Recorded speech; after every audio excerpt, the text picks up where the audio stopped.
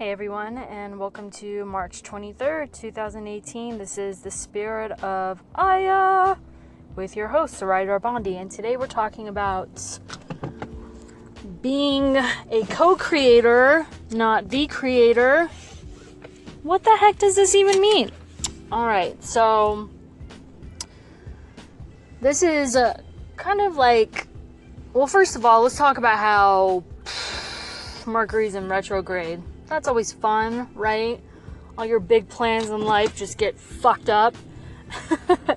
Not really. Everything is going good, right? Just things are on hold, so to speak. And they say, don't make major life decisions while Mercury's in retrograde, because everyone's kind of off. So, big financial decisions, careers, love life, might want to hold off until it ends, which is officially, I think, April 15th, which, kind of makes me nervous since I have a powerlifting competition to show up to, but that's okay, because maybe that helps me let go of the control, right? So, anyways, so the co-creator, not the creator. So we can do a lot of things in our lives. We have a lot more control than maybe we think we do, but that control only goes up to an extent. So because we can't control people, places, or things. And so at one point, you kind of maybe hit this wall where you realize, I really have to let go and just let what is and accept it, radically accept what's happening. And to put it in a more spiritual framework, your divine timing, right? A lot of spiritual leaders, new age leaders, this thought, this idea, which, some find it a reality, some don't, just all depends on what you believe. I'm always trying to respect other people's beliefs on here. Your timing isn't always the right timing. There's probably been times in your life where you hurried up and did something and it just you're like, fuck, this doesn't feel right. And so that's a good sign that, you're trying to interrupt or get in the way of divine timing, because the one thing that I know for sure, that I can't really explain, to be super honest with you. I wish I could, but it is what it is that there's something being orchestrated at a much higher level than really you'll ever know. You set out to do these goals, and then you have all these challenges and people and it feels horrible. And in the end, though, you always come out wiser, stronger. There's something else on the other end. If you're participating in the co-creation process, obviously, if you're doing nothing, you're not really reaping the benefits of any of this stuff.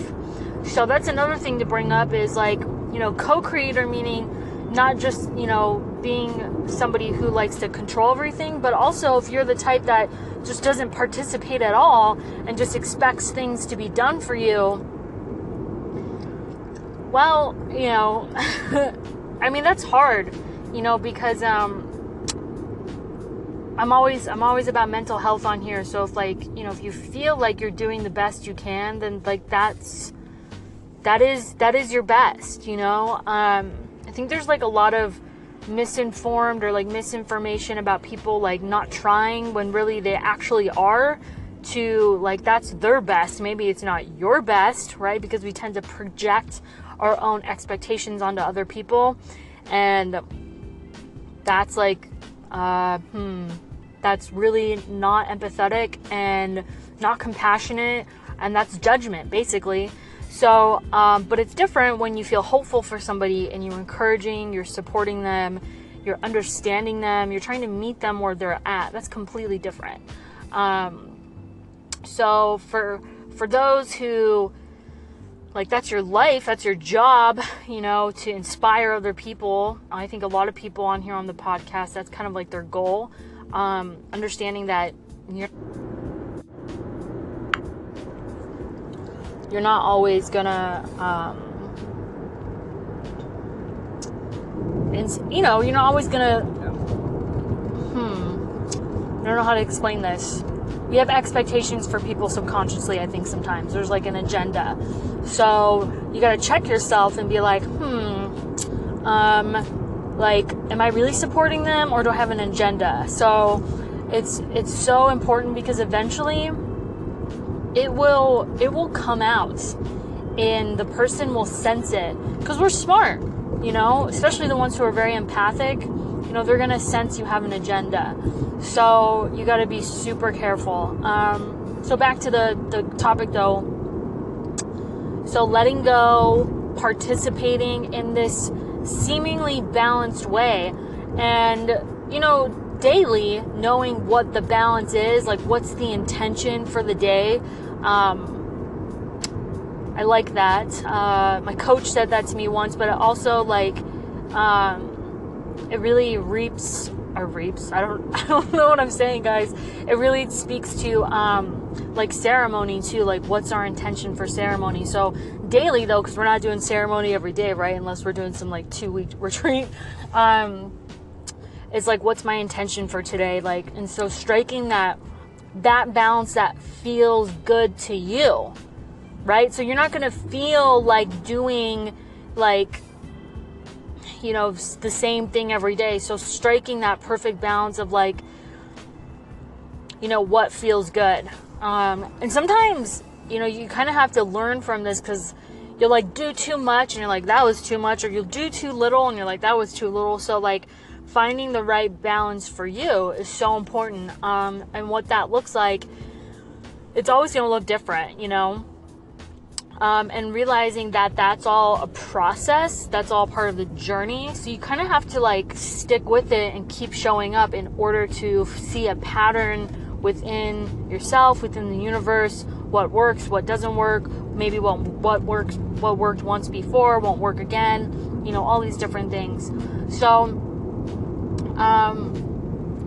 and I guess also checking in with little synchronicities or signs. We're often in our heads so much that, when we do get a little wink, so to speak, from the universe, we're not really paying attention. So we don't get that encouragement, because we're just relying on our egos, which I'm pretty sure at this point we all know that they're not always 100% reliable.